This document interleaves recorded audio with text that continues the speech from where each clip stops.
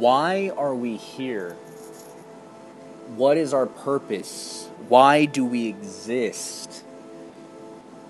These are some of the questions that have long plagued humanity, and it is something that for the next few moments I would like to attempt to give a reason for, maybe to assist someone that is struggling with these questions. My name is Austin Graham, and I would like to invite you on a journey with me as we go through some of the possible answers or explanations for these questions. Now, I don't consider myself an authority, and I don't think we are going to be able to answer these questions in the next few minutes because humanity has had thousands of years to answer them, and yet they still struggle with these questions. But I want to maybe help someone that is struggling or has struggled find some answers. I have had many times in my life where I've had questions about these exact things and I didn't know where to turn, I didn't know where to look, and I have wanted to assist those that have found themselves in similar situations. I am a graduate of Bible college. I have my bachelor's in theology, and I'm a member of the United Pentecostal Church. And I am wanting to help those that have questions and are not receiving the answers they want. So I'm beginning here with a very fundamental question of why are we here and what is our purpose? I'm going to answer this from the theological standpoint and from the philosophical standpoint. So I want to begin in the book of Colossians, chapter 1, verse 16. The Bible tells us that for by him all things were created in heaven and on earth, visible and invisible, whether thrones or dominions or rulers or authorities, all things were created through him and for him. And I want to couple that with the book of John 1. It says, in the beginning was the Word, and the Word was with God, and the Word was God. The same was in the beginning with God.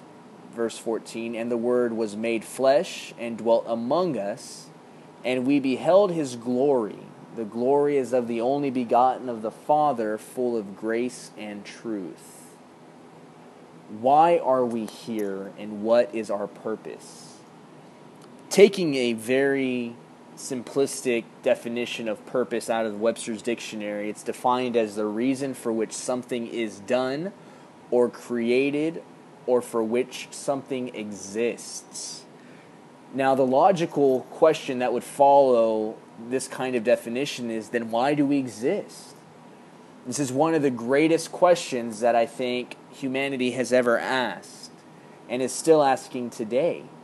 It's literally a question that has spanned the history of human existence. In the 1600s, there's a man by the name of René Descartes who said, cogito ergo sum. He said, I think, therefore I am, during a time in his life where he was questioning the idea of his existence. Now, existence is not a question for science, due to it going beyond the realms of scientific query. Science is meant to answer the what and the how of something, but it is not meant to answer the why.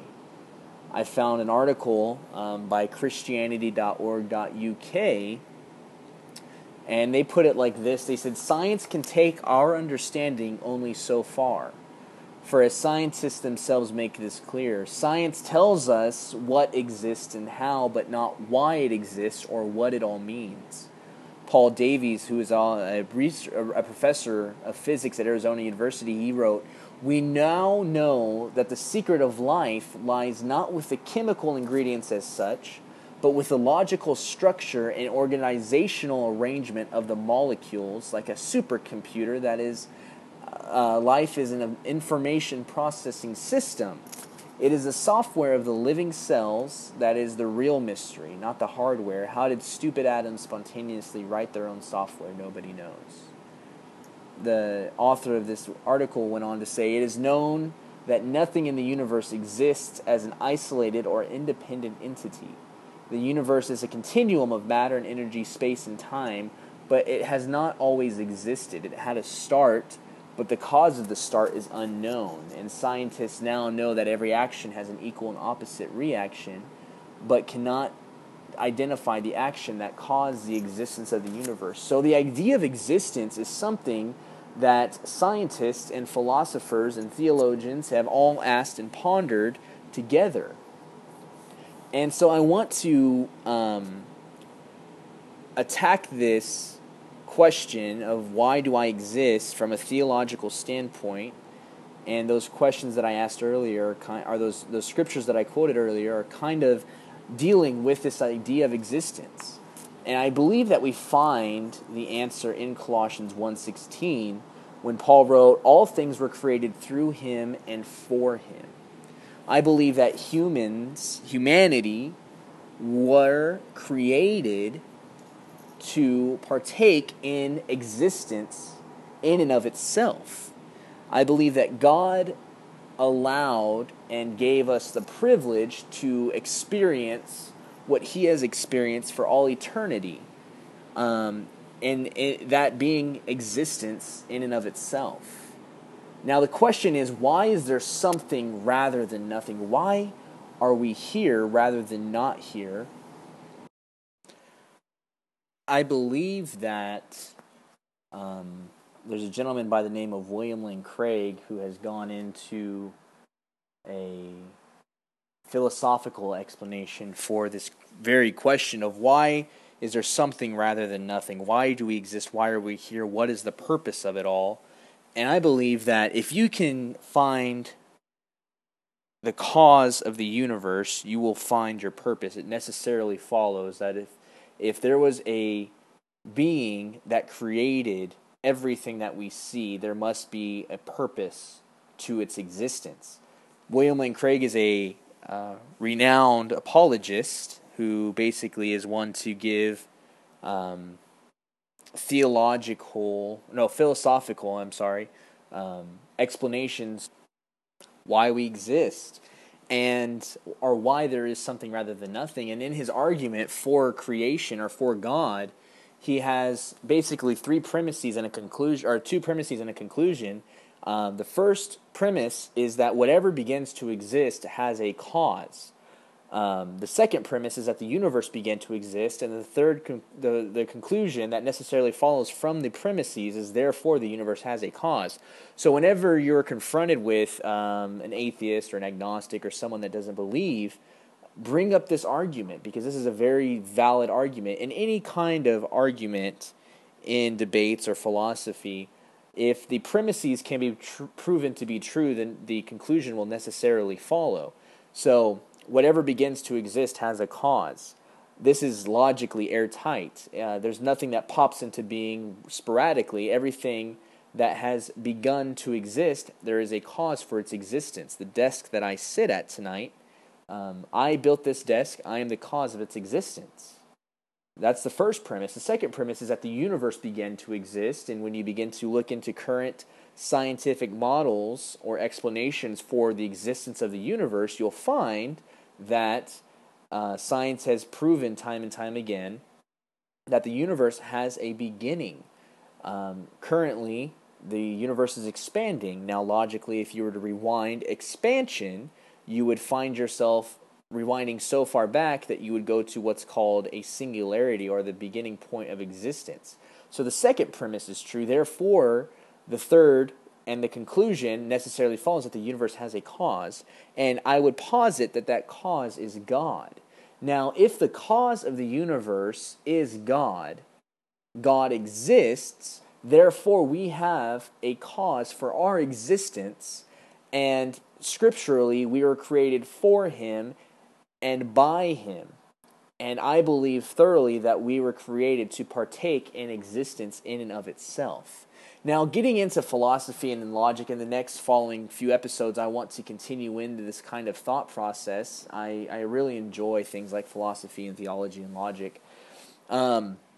it is easy to get lost in philosophy. It's easy to get sidetracked and way in over your head in some of this stuff. And so I want to take a very beginner, sophomoric step into this philosophy and theology combination, and I want you to follow with me.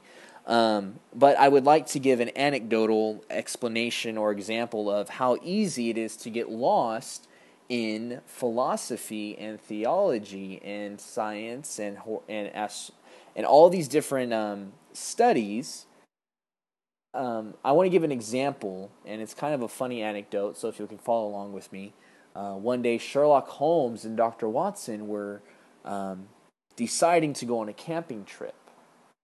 And after dinner and a late night, they laid down for the night and went to sleep. And some hours later, Holmes awoke and nudged his faithful friend, and he said, "Watson, look up at the sky and tell me what you see." Watson replied, "I see millions of stars." "What does that tell you?" Watson pondered for a minute, and he said, "Astronomically, it tells me that there are millions of galaxies and potentially billions of planets.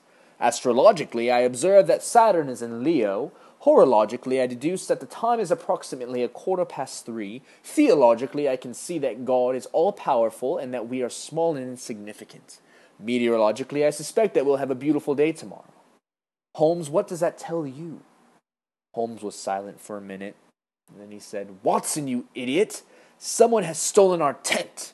Now, funny as it may be, it is a very good example as to why it could be dangerous getting involved in all of these ologies, these studies of things, because you can begin to look so deep and so stringent into what is out there that you miss the very obvious that is in front of your face. So for the course of these studies, I want us to be biblically rooted in Scripture, because that is the foundation of everything. Paul said that he did not come with the wisdom of men, but with power of the Holy Spirit.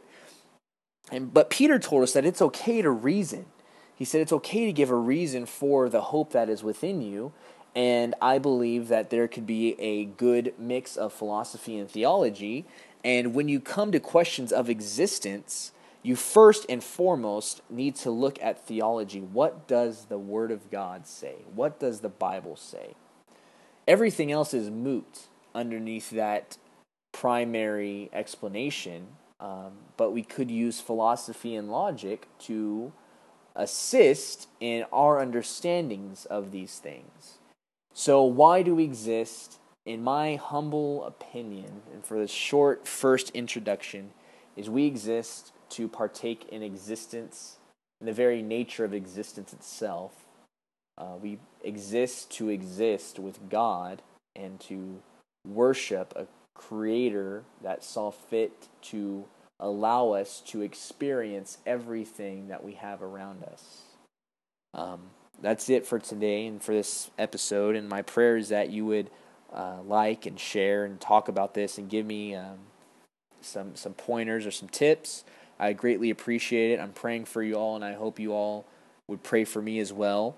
And let's see what this thing does and where this goes.